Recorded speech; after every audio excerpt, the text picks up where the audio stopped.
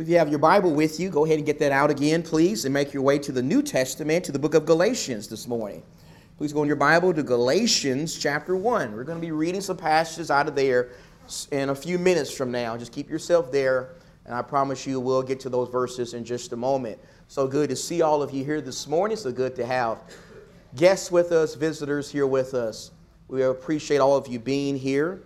Once again, we appreciate all of the wonderful mothers on this day, and we especially appreciate our Heavenly Father, who's made it possible for us to be here today to worship Him in spirit and in truth. I want to begin the lesson, the second lesson this morning, by asking a question to you. I want to know, what do you like to collect? What do you like to collect? Do you like to collect cars? You like classic cars? My friend, Brother Dave Sparks, he loves classic cars. You like to collect guns. You like to collect paintings, stamps, jewelry, books. Or you like my wife, you like to collect purses. Those who know me well know that I love to collect shoes. I love to collect sneakers. I especially love to collect Air Jordan sneakers. Here is an example of one of my favorite Air Jordan sneakers. Michael Jordan actually wore this model during the 1995-96 NBA season. I actually bought this pair of sneakers when I was living in Middle Tennessee, preaching the gospel back in 2016 or 2018. I bought another pair in 16. I actually found a shoe company online, a sneaker company that was willing to sell me this pair for a couple of $100. That is actually pretty cheap for a pair of Air Jordans. Once I found a company that was willing to sell me this pair for that kind of price, I knew that I had to jump on that immediately. I ordered this pair of classic Air Jordans, and in about a couple of weeks, they were at my house. They were right there at my front door, and so I opened the box, and I got out the sneaker, and I held it in my hands. I felt it. I smelt it. I tried it on, and then I realized there was a problem. Let me take that back. I realized that there was some problems. Well, they do have the iconic patented leather that goes around them like they're supposed to. And they got the Jordan symbol there on the side, and they got the 23 on the back, but the Jordan symbol at the bottom looks more like Shaquille O'Neal than Michael Jordan. And they're as light as a feather. I have several pair of Air Jordans. They're not supposed to be light as a feather. And the key test to their authenticity, the carbon fiber that's supposed to be right here on the bottom, well, this is not carbon fiber at all. This is plastic. You know what that means? These are not Air Jordans. These are not Air Jordans at all. These are fake. They are phony. They are fraudulent. They are counterfeit. They are exactly what I paid for, a cheap imitation.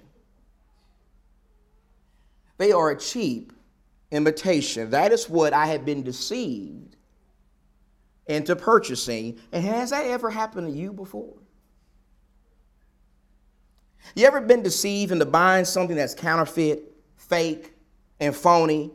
I submit that for most people in our world today, they have been deceived into doing that very thing when it comes to religion. When it comes to serving God, when it comes to serving Jesus. You see, unfortunately, while a lot of people in our society are religious today, they're not part of the right religion. They're not part of Jesus' religion. They're not part of the religion that Jesus prescribes in the Bible. They're just like the people that we read about in our scripture reading this morning. The people in the days of Jeroboam. Going back to our scripture reading this morning in 1 Kings 12, 25 through 33. In the context of those passages, after the kingdom of Israel divides, and after Jeroboam was made the king of 10 of the northern tribes of Israel, in an effort to keep those people from going back to Jerusalem to worshiping God and returning to King Rehoboam, the Bible told us that Jeroboam invented a new religion, didn't he?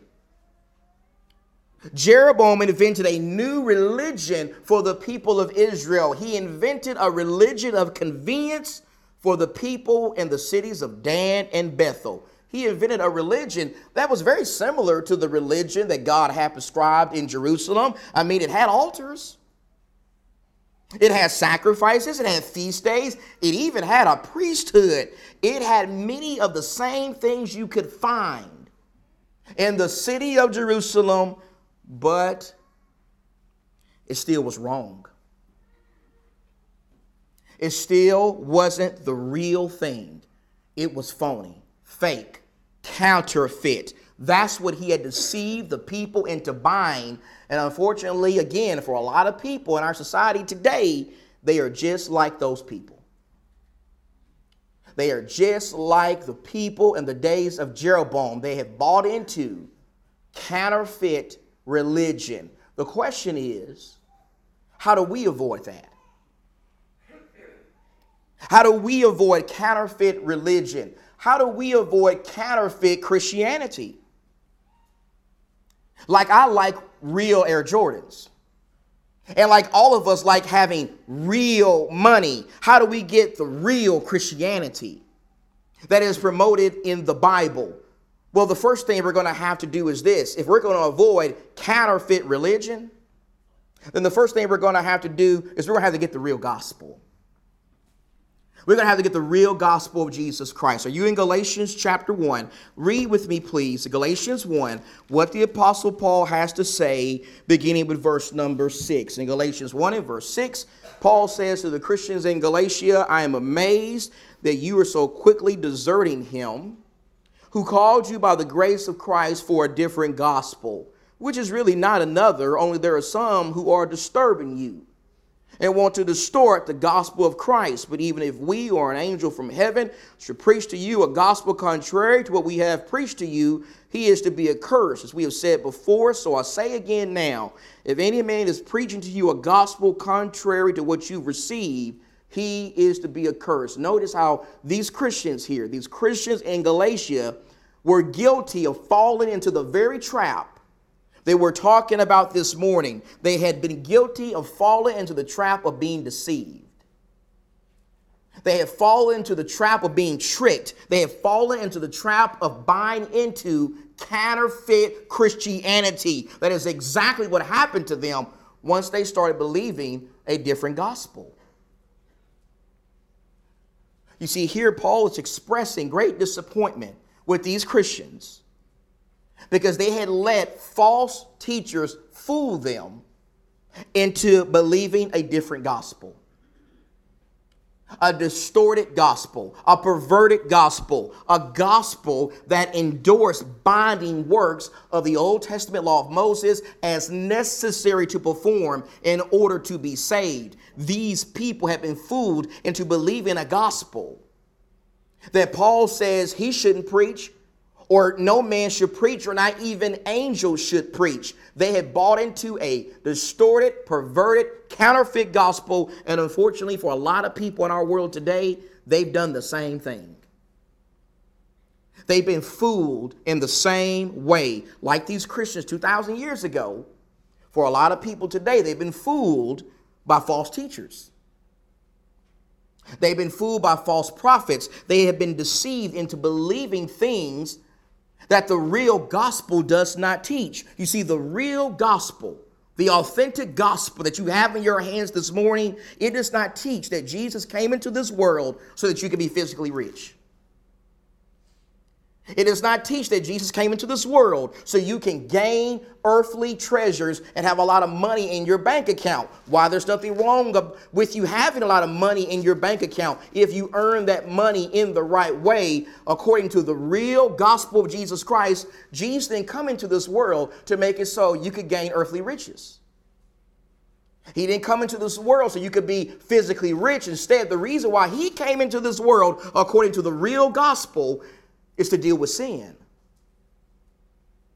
It's to die for sin. It's to make it so you can have access to abundant spiritual life, not abundant physical life. The real gospel does not teach this prosperity gospel that you hear so many people preaching about today. And it also does not teach that God loves you so much and he's so infatuated with you that it doesn't matter what you believe and what you do and how you live, you're still going to go to heaven. The real gospel does not teach that. The real gospel does not teach that the path to a relationship with God is based on your feelings and you being led by your emotions. The real gospel also does not teach a need for latter-day revelations.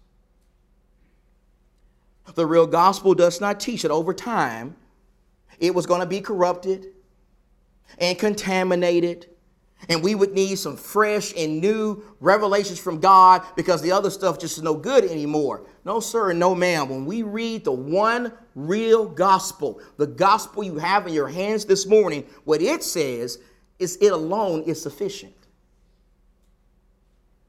It alone is right. It alone is all that you need to gain a relationship with God. This is why Paul told Timothy to urge people to stay away from strange doctrines.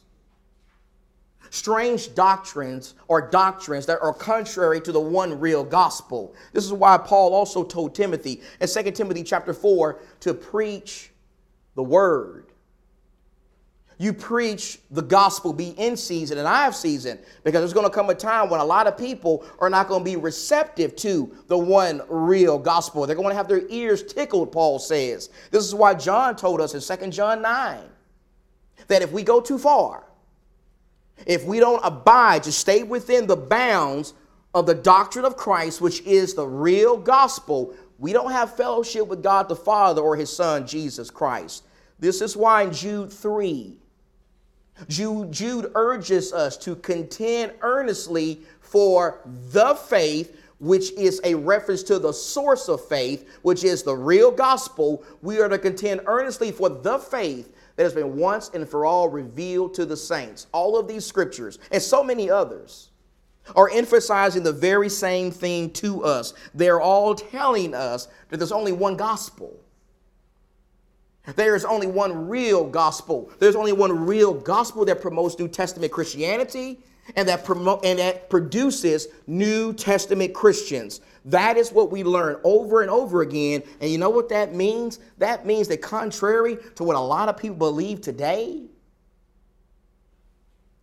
it matters what we believe. It matters what we believe about doctrine. It matters what we believe about the gospel. It matters what we believe about God and his Son, Jesus Christ. It matters what we believe, and it also matters what we do. It also matters how we live our lives every single day. It also matters how we worship God. Jesus told a religious Samaritan woman that.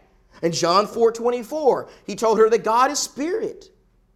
And those who worship him must do it a certain way. They must do it in spirit, from their heart, zeal, passion, concentration. They must worship in spirit and in truth. The truth there means that we got to do it a certain way. We got to do it according to the doctrine. We got to do it according to the pattern God has given us in his word. In our case, we got to follow that pattern given in the gospel. It matters what we believe. It matters what we do. And it also matters if we grow. It also matters if we grow in our knowledge of the one real gospel. Remember what Peter says to us in the last verse of 2 Peter. 2 Peter 3:16. What did Peter tell us to do as he closes that great book? In 2 Peter 3 verse 16, Peter says, but grow in the grace and Knowledge of our Lord and Savior Jesus Christ. Why does Peter tell us to grow? Well, we have to grow so we can know. So we can be able to recognize counterfeit gospels, so that we can be able to recognize what the Galatian Christians should have been able to recognize 2,000 years ago. This is why, listen carefully, this is why we promote daily Bible reading so much in this church. This is why we have immersed ourselves in the book of Luke. And later on, we're going to do that when it comes to the book of Acts. This is why our elders or our shepherds wants every member of this church to be here for Bible classes on Sunday morning and Wednesday nights. This is why it is so important that when you come here on Sunday, you are well rested so that you can be awake and alert and ready to listen carefully to the sermons that are given. All of this stuff helps us grow. It helps us know. It equips us to be able to recognize counterfeit gospels. And if we're going to avoid counterfeit Christianity, we got to get the real gospel. We got to get the real gospel. But not only do we got to get the real gospel, secondly, we got to get the real church. You got to get the real gospel and you got to get the real church. You ever heard someone say all churches are the same? You ever heard someone say that before? All churches are the same. All churches are full of Christians. All churches please Jesus. They may have some differences on doctrine, but they're all headed to the same place. They're just taking different paths to get there. You ever heard someone say that before? I have on numerous times, especially from members of my own family. The question is that right? Is that right? Is that real Christianity, or is that mentality a promotion of counterfeit Christianity? Let's let Jesus speak on this if you don't mind. Matthew the 16th chapter, please. In Matthew the 16th chapter and in verse number 18, Jesus said this in Matthew 16:18. As he's speaking to the apostles, particularly he's speaking to Peter there in that verse. And he says in Matthew 16:18, I also say to you that you are Peter, and upon this rock I will build my church, and the gates of Hades will not overpower it. Now I know, I realize what kind of crowd I'm talking to this morning. I realize that the vast majority of you in here are familiar with this promise made by Jesus here, but we got to understand something. We got to understand that even though the vast majority of you know about this promise, the vast majority of people out there don't. They don't know this. They don't know about this promise made by Jesus. They do not know that Jesus promised to build a church. Jesus said, I will build my church. When Jesus says, I will build my church here, please understand something, okay? Please understand, he's not talking about a building. Now, I understand that our society uses the word church to talk about a building, a religious meeting place, but that's not how Jesus uses the word church. That's not how the Bible uses the word church. When Jesus says, I'm going to build my church, he's not talking about a building or religious meeting place. Instead, he's talking about a people.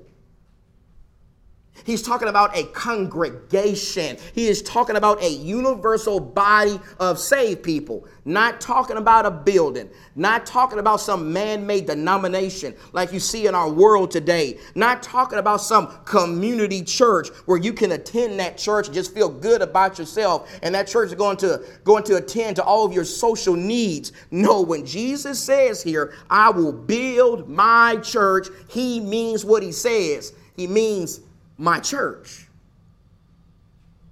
He means his church. He means a church of Christ, a church that belongs to Christ, a church that he would bring into existence through his redemptive work at Calvary, and that he would be the head of that church. Paul deals with this constantly in the book of Ephesians. Will you go in your Bible with me to Ephesians chapter 5, please? In Ephesians, the 5th chapter, we're going to look at several passages in the book of Ephesians. In Ephesians chapter 5 and in verse number 23, Paul says this. Paul says, Ephesians 5:23, for the husband is the head of the wife, as Christ also is the head of the church, he himself being the Savior of the body. So notice how Jesus promised to build a church in Matthew 16:18. And here we see that that church is in existence. Paul is part of that church. The Ephesians are part of that church. Jesus has a church, and notice it says he is the head of that church. Not the Pope, not some other man or woman on the earth. He's the head of the church, and he is the Savior of the church. That means that through his work on the cross, through his shedding of blood, the church comes into existence. His people, his body comes into existence. Notice how he's the Savior of the body. The church is the body. You put that what you find in Ephesians 1, because Paul really wants us to get this. In Ephesians chapter 1 and in verse 22. In Ephesians 1 and verse 22, Paul says, and he put all things in subjection under his feet and gave him, talking about Jesus, as head over all things to the church, which is his, it's his body. It's his spiritual body. The fullness of him who fills all in all. Notice the church is the body of Christ. Now you put that with Ephesians 4. Look at Ephesians 4 and verse 4. In Ephesians 4 and verse 4, Paul says there's one body and one spirit, just you also were called in one hope of your calling, one Lord, one faith, one baptism, one God and Father of all, who is over all and through all and in all. Now, let me ask you something. Do you accept what Paul is saying there in those verses in Ephesians 4? Do you accept that? Do you accept that there's only one God and Father? You accept that? You accept there's only one Lord, one Jesus Christ, one Holy Spirit, one hope, the hope of being raised from the dead and going to heaven to be with God, one faith, one source of our faith, which is the gospel. Do you accept all of that stuff this morning? I hope that you do. I believe that you do. But what about the first thing that he mentions there in that unit? What about the one body? What about the one church? You know, it is interesting to me that while every person who claims to be a Christian today will eagerly accept that there's one God and one Lord and one faith and one hope and one Holy Spirit, while they will eagerly accept those things, they won't eagerly accept the fact that there's only one body. They won't eagerly accept the fact that there's only one church. They won't eagerly accept the fact that Jesus only built and died to establish one church, not many different denominations. Not X church, Y church, or Z church. Not a church that's trying to blend in with the times and be socially acceptable. No, if we're going to truly accept what Paul is saying here in these verses, then guess what? We got to accept all of it. We got to take it all. We can't treat this like a buffet line. We got to accept that there's one God and Father, one Lord, one faith, one Holy Spirit, one hope, and one body. We got to accept the fact that there's only one body or one church that Jesus built and established, and it's his. It is the church that Paul was part of, that the Ephesians were part of, that every Christian in the New Testament is part of. It is the church that we can read about in our Bibles. It is the church that preaches the one gospel and worships the Lord his way and does his work as he prescribes in the one gospel. If we're going to avoid counterfeit Christianity, then we got to get the real gospel. And we got to get the real church, the church that Jesus purchased with his blood. And we also got to get the real salvation.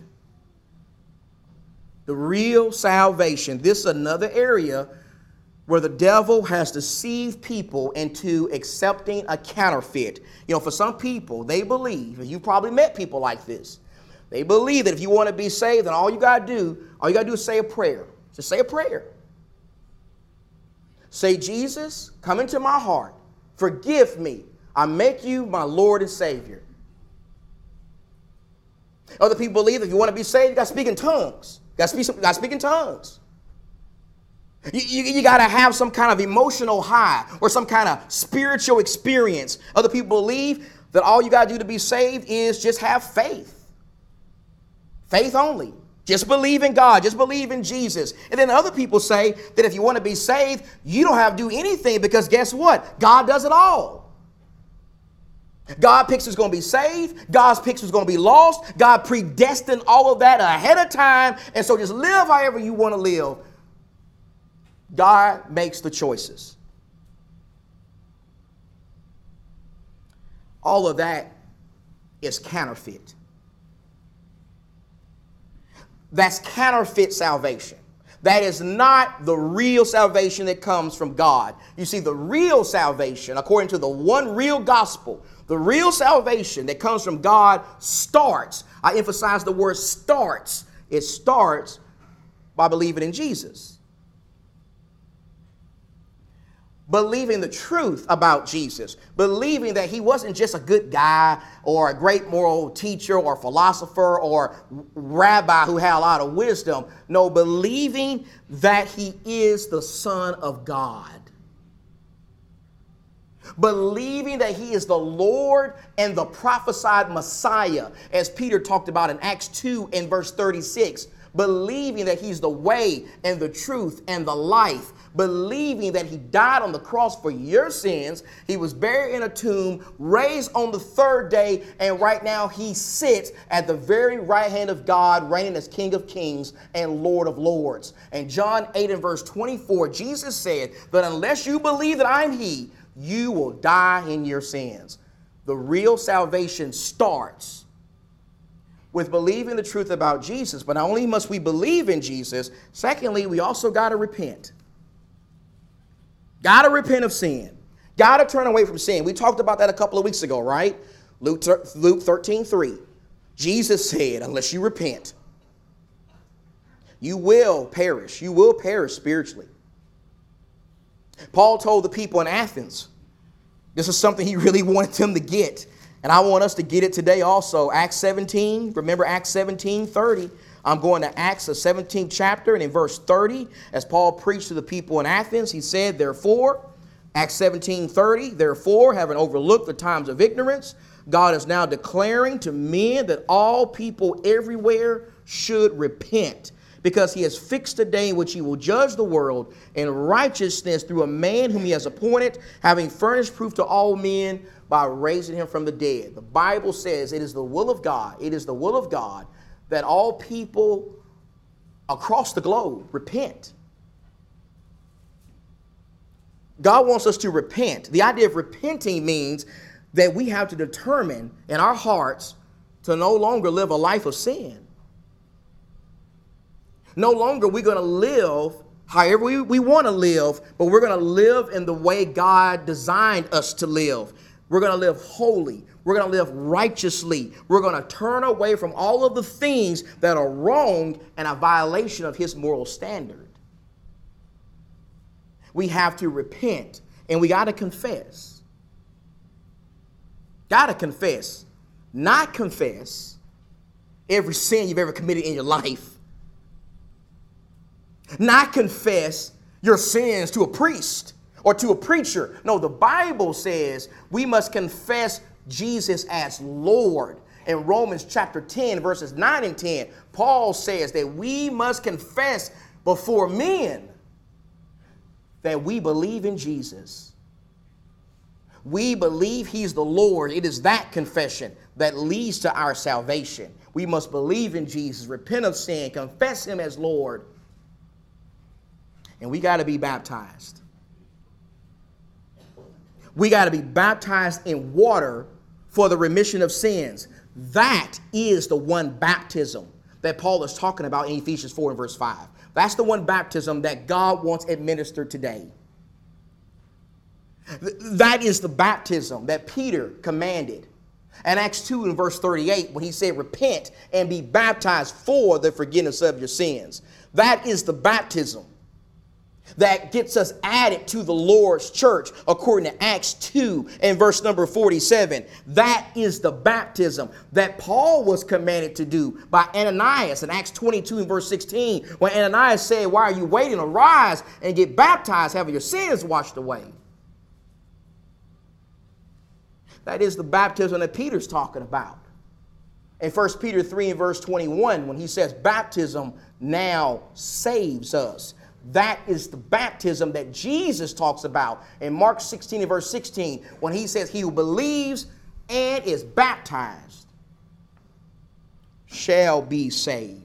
Believing in Jesus, repenting of sin, confession of Jesus as Lord, and being baptized for your forgiveness of sins, that is how the one gospel says you gain access to real salvation. That's the real thing. That's the authentic thing. That's the path to true Christianity, not counterfeit Christianity. If we're going to avoid counterfeit Christianity, you got to get the real gospel, the real church, the real salvation. And then finally, let me say this finally, you got to get some real love. You got to get some real love for Jesus Christ. Let me ask you a question. Do you love Jesus? Do you really love Jesus Christ? You know, a lot of people are quick to say, I love Jesus. They're quick to say, Jesus means everything to me. I'll do anything for Jesus. Many people are quick to say that, but they fail to consider what Jesus says true love for him demands. And so what does Jesus say about real love? A simple verse, John 14:15. You know the verse, don't you? John 14:15. Jesus said in John 14:15, if you love me, you will do what? You'll keep my commandments. That's the key to loving Jesus. Jesus says the key to loving him is obedience. It is obedience to the commandments of God. It is commitment, dedication, loyalty. Jesus says that real love for him is rooted in obedience to his will. And so now that we know that, let me ask again, does that describe you? Do you love Jesus? Do you really love Jesus? Do you love Jesus in the way that he demands? Do you love him enough to submit to his gospel and only his gospel? Do you love him enough to be a member of his church and only a member of his church? Do you love him enough to be connected with members of his church and to serve members of his church and to love members of his church? Do you love him enough to obey his plan of salvation? Do you love him enough to repent? Do you love him enough to confess him as the Lord? Do you love him enough to be baptized for the remission of sins? Do you love him enough to go beyond making mom happy by just coming to church with her today? Or just coming to church on Easter, but to assemble every first day of the week to worship him? Do you love him enough to worship him according to the pattern that he gives us in the gospel, and not be so arrogant to add things to the worship that you think he might like or that you think he might be okay with? Do you love him enough to be his disciple beyond the worship assembly? Do you love him enough to live for him and be faithful to him and keep his commandments and put him first in every aspect of your life every day? I submit that if you're not willing to do every single one of those things, then you don't have real love for Jesus.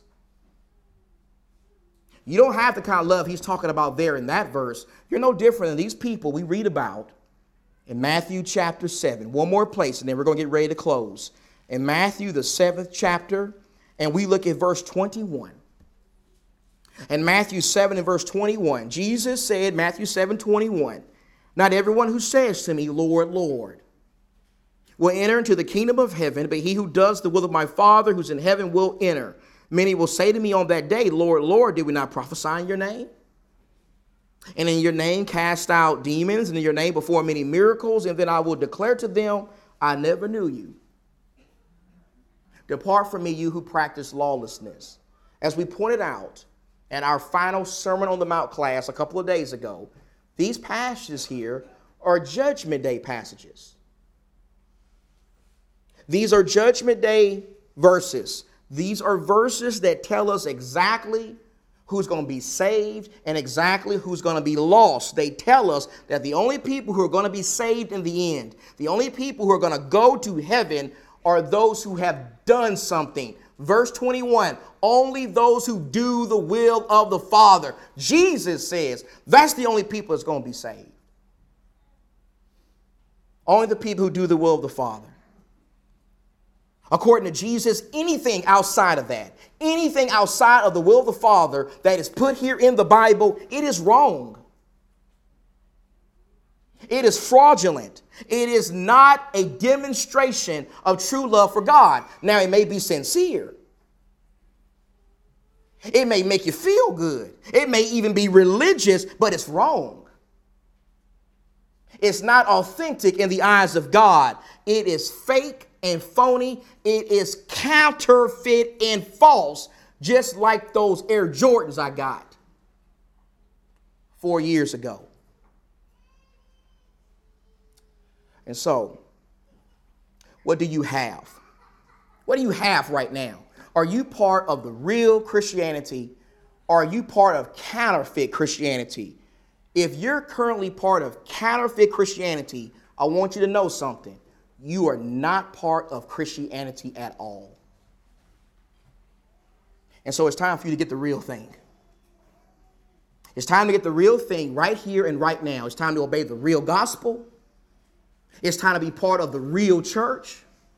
It's time to obey the real plan of salvation. And it's time to start showing some real love for God. And if we can help you with that in any way, come to the front right now. Let's stand. Let's sing together.